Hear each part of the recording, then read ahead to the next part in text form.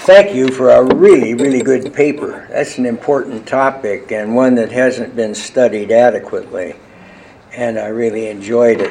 I want to thank you all for being here and wondering why you're picking diseases instead of other things to amuse you on an afternoon. And I want to thank the sponsors. I sure wish the Montana legislature had been a little more generous in its attitude towards the Historical Society. Back in 1987, a colleague of mine who worked at the MSU library suggested that we take a look at the flu pandemic in Montana. At that time, there was a renewed interest in the subject, partly because of new genetic information about the flu virus, and partly because Alfred Crosby, who was over at Washington State, had published a book, a really good book in 1976, on the flu pandemic in the United States. Now there's a literal explosion of literature. If you Google the flu pandemic, you're going to get a ton of stuff. I'll discuss that a little bit at the end.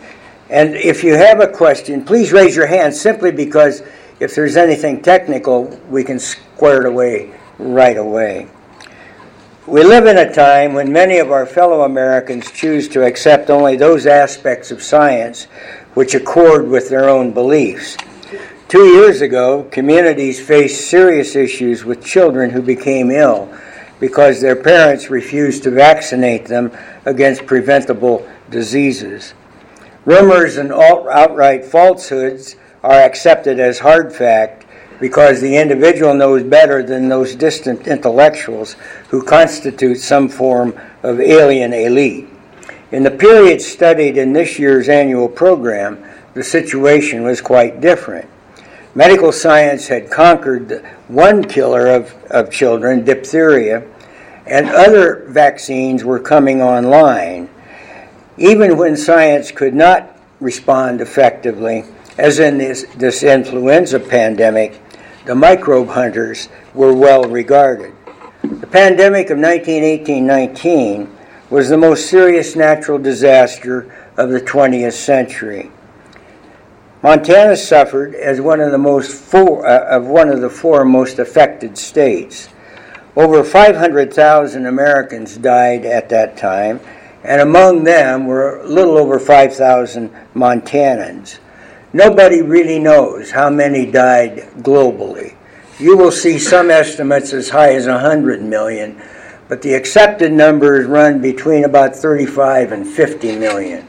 Certain areas of the world were simply depopulated and disappeared. Villages in Alaska, islands in the Pacific, parts of India, they were so heavily hit that nobody survived. The survivors died of starvation, hardship, or other problems.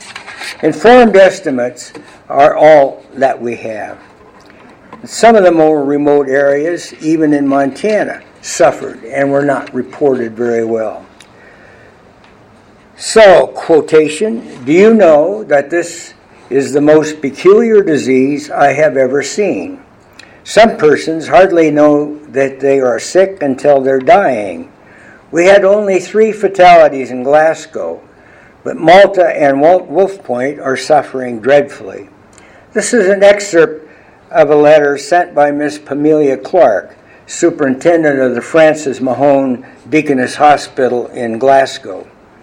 As the disease swept through northeast Montana, 5 of her own nurses and a housekeeper went down with it. After placing them in quarantine, she improvised a hospital in Wolf Point. 20 having died in Malta, she responded to their calls by taking the train and finding a rooming house which she could use as a hospital. She found 2 women who she could use as nurses even though they had little training. Whether by chance, luck, or good nursing, the Glasgow was spared in later waves of infection. And incidentally, it seems like the first wave, there are really 3 waves, one occurring in late September and then really getting rolling in the 3rd week of October. then about a Christmas wave, and then a late spring wave. And the October wave, nationally and in Montana, was the killer. Thousands of people sickened suddenly, and many of them died. In her letter, Miss Clark noted a phenomenon which became one of the central issues in the fight against the flu pandemic: crowd control. Quote, "In Malta, saloons and pool halls were open, lobbies of hotels full of school children and adults and patients who were being taken to the hotels and allowed to run at will." She knew only too well that this disease was terribly contagious, easily spread by sneezing and coughing. And I spare you, there are hundreds of pictures of people with gauze masks and so on. And sometimes students used to think, well, that would protect them. No, the idea was they didn't spill a lot of stuff out into the environment. It protected you. And you still see that a lot in Japan and some other areas. Her efforts represent the best of skilled nursing care. She displayed a take-charge attitude which was undoubtedly comforting to her patients, and she exhibited organizational drive, which was a life-saving gift to many in this sparsely settled new state. Montana was fortunate in that the Deaconess movement, a Methodist effort with a training center in Great Falls, graduated young women who were struggling to save thousands of patients in those long months from August of 1918 to June of 1919. The State Board of Health was established, as you already heard, just 12 years after the new state was formed in 1889. It was an era of progressive politics. Science could and would be harnessed to the service of humanity, and public policy would light a path to human progress. Women now acquiring a better education would find positions in the public sphere. Indeed, the best indicator of family growth in many parts of Montana was the availability of young teachers who would then become future brides and community leaders. Montana's Medical Association was progressive, and it included a cadre of well-trained and talented physicians and surgeons. When we were discussing tuberculosis, I was thinking of Carolyn McGill, who founded, along with Merrill Burlingame from our department, founded the Museum of the Rockies. And Dr. McGill was at the Murray Hospital in Butte, and one of the movers and shakers in the 1920s and 30s of the tuberculosis movement. And it's a pity she wasn't able to do more at that time. The 1910 census counted 376,000 Montanans, and the Homestead era probably added around 70,000 newcomers by 1918. We don't have firm numbers for that big boom in homesteading 1914, 15, 16. I know my wife's dad came from Iowa, he and a brother, and homesteaded up out of Dutton in actually they bought a homestead, which was much more common than going out and getting it right off the bat. But that was a big population movement, and of course it moved away after the war as drought and lower crop prices hit. At any rate, people were used to seeing medical science at that time tackle formidable problems like Rocky Mountain spotted fever, and they were taking a look at tuberculosis. Initially, it was easy to overlook the flu epidemic. It was not, at that time, dangerous enough for local physicians to report it to the state. It would change. But the fact is that in the late 1890s, very early 1901, there had been waves of influenza, but they had not been lethal to this extent. So it was not a feared disease until it was too late and recognized as a deadly one. In fact, many didn't know much about it because of the war. Censorship had shut off all comments about typhus outbreaks in Central Europe and so on. And so consequently, Montana learned, with the rest of the country, about flu because it was reported from the Spanish press. So it became the Spanish flu, and some of you may recall that. The critical medical issue for the state was simply the predominance of a younger, vulnerable population. Unlike most diseases, which decimated the youngest and the oldest, that influenza of 1918 struck at the heart of the healthiest. The median age of the most vulnerable flu victims was 28. You can imagine what a shock that was when people began to learn only afterwards what this effect was. By the third week of October, Missoula counted 800 cases and 38 deaths. The death rate was roughly 8-point-something%, but it will vary rapidly. On the reservations, it was more, and I'll point out at the end, a new study of Canada showed it was horrendously lethal with the Native American populations in northern Canada.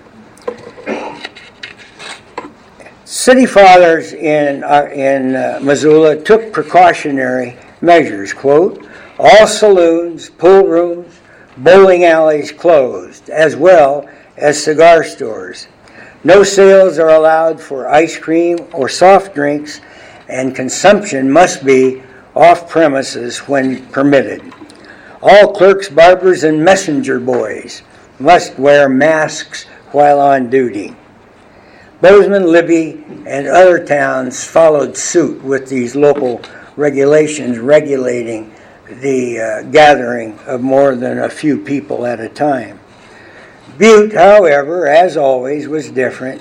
With its 90,000 residents, it had first-rate medical facilities. Butte citizens were organized and vocal, not so much about the threat of flu as about asserting their own self-interest. Their then mayor, W.H. Maloney, took a cosmopolitan approach. Having visited Vancouver, British Columbia, he asserted that Canadians had learned that it was best to leave the saloons open because, he said, reasonable consumption of liquor was better than too much medicine. When it became clear in 1918 that the disease was so contagious and so lethal, the State Board of Health intervened to close those saloons, churches, and other public places. City leaders had been bitterly divided, and the city council, by a vote of 6-5, had prevented the mayor and other leaders from implementing these closures. One of the real sticking points wasn't so much closing the saloon, which could have meant maybe 5 at a time, and in a big bar that didn't seem to be a problem. The real problem were these mom and pop local grocery stores. And the women who ran them declared that their businesses not only would not survive if they were closed, but they should remain open because they served a narrow neighborhood clientele, and they were certainly not big enough to be a major gathering place for any large group of people. Butte had, by Thanksgiving, suffered 3,500 cases, and 1/3 of the state deaths would occur in Silver Bow Butte. To handle 20 or so deaths a day in this period, undertakers made their rounds 24/7. They never brought their wagons in except to unload them. By Christmas, larger stores in Butte posted armed guards in order to regulate entry and to keep buyers from forming a major crowd at one or another counter. Street debris and dust were seen to be dangerous, so the major roads were hosed down regularly. Anecdotes circulated about certain occupations which seemed charmed. Quote, not one of these street department employees is ill, though they have been breathing much dust, reported the Great Falls Tribune, who had visited the city at this time. He said also that underground miners enjoyed charmed lives. In other areas, workers in butchers and so on. Carpenters were singled out. These people, Methodists might be included too, these people seemed to survive at a greater rate than their fellows. Billings experienced over 1,000 cases in that October wave. Amelia Clark's experience with insufficient hospital beds was the case throughout the state, and in Billings, the Congregational and Methodist churches were volunteered and used as infirmaries, and the Rotary Club volunteers offered nursing and maintenance care wherever they could. This was a case throughout the state. People did pitch in, and they did help, and they tried to do everything to ameliorate the situation in their little communities. In fact, some communities almost turned out to a person to assist afflicted families and so on. It is on October 21st of 1918, the Billings Gazette reported that in spite of a city ordinance, 1,000 cases had occurred. Quote, John Todd Jr., 25, a prominent local merchant, had died. He was the son of the county commissioner. When the spring 1919 wave passed, Yellowstone County had reported 170 deaths and 12,000 cases. With that many cases, it's probably true that the death rate was higher. We'll see in a minute. It's generally agreed now that the pandemic began with the avian population in China and spread rapidly around the globe in a couple of waves, both east and west, at the same time. All armies were affected, and American soldiers' deaths were initially reported in camps in Kansas and Massachusetts. You heard early at the noon talk, the United States was woefully unprepared for World War I. We had an army of less than 100,000, and it's a very small officer corps. Some of our most trained soldiers were, of course, black soldiers, Buffalo soldiers, who had been up at Fort Assiniboine and so on.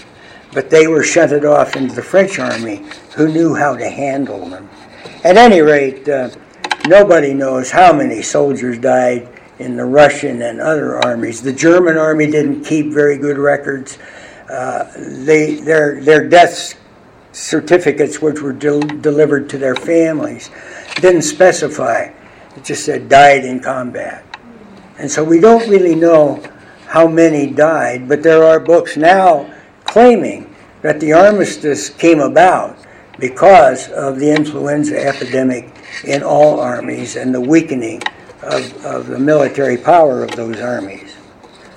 At any rate, military deaths were reported throughout the state, and if you have a serious interest in this, the Historical Society digitized the state papers, and you can go online, hit the Historical Society website, and you can read during this period a lot of deaths. You can find them in all of the papers, many of them weekly, of course, but they will record them.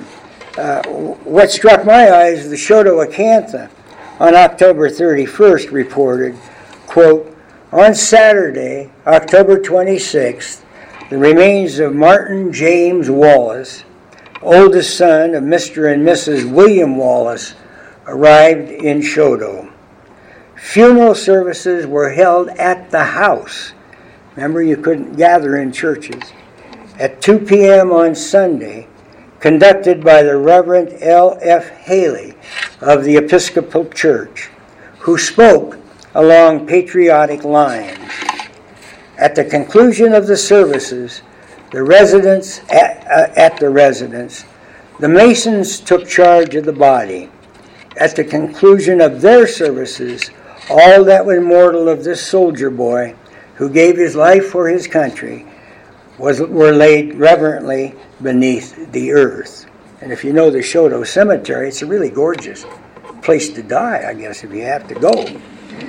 Note that the church had been closed, so only a minimal number of mourners could attend. The sermon appeared in the same issue of the paper, quote. Remember, you couldn't go hear it in church. You couldn't accommodate that many in the house, so let's put it in the paper. Reverend Haley took for his text the words of the 24th verse of the 20th chapter of the Acts of the Apostles. Quote, "Neither found I my life dear unto myself, that I might finish my course with joy." And that is one cryptic bunch of words, but Jimmy, he said, never thought of himself, but how best he could serve his country. He died for you, for your families, and for your homes. I charge his death right up to the place where it belongs, the Prussian autocracy.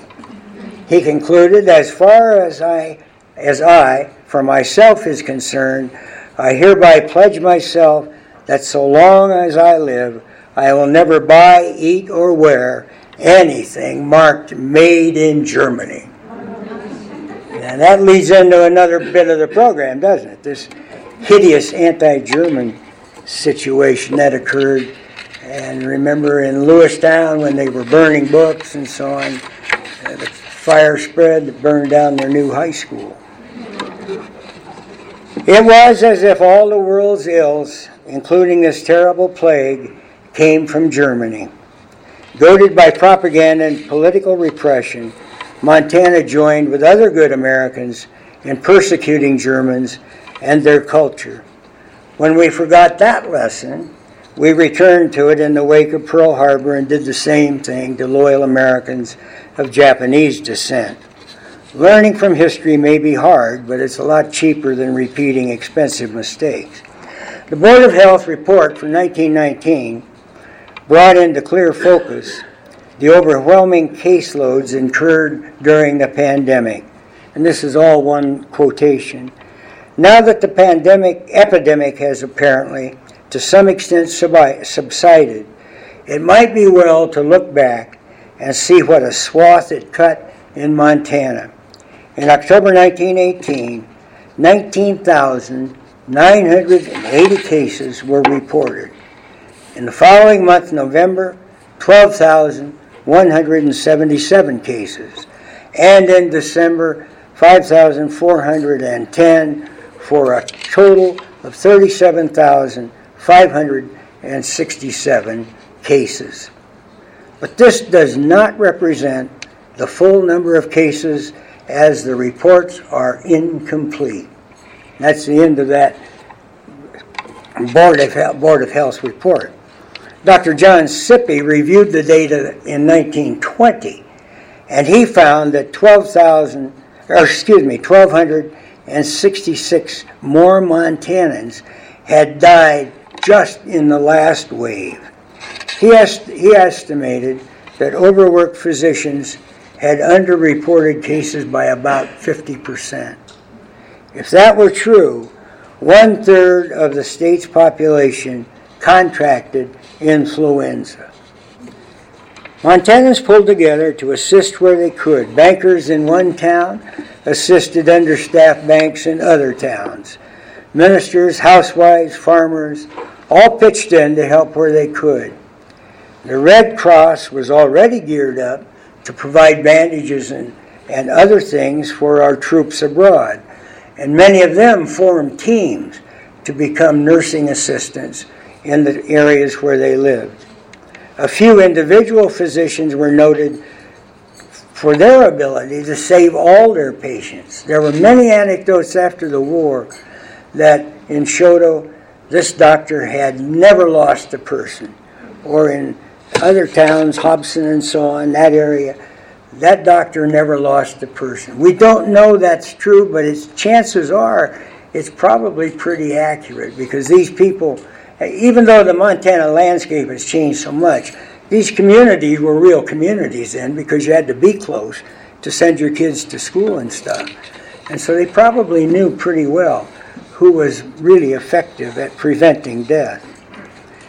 It was so sad, and when we did the article years ago, we tracked some of these deaths in the more remote farming areas where a family, the adults would be dead, the children would be starving because there was no one there to take care of them. There were just some heartbreaking situations with this.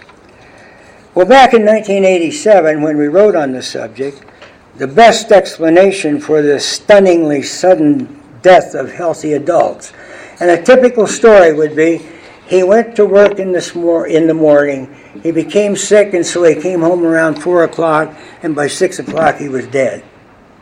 And this happened repeatedly.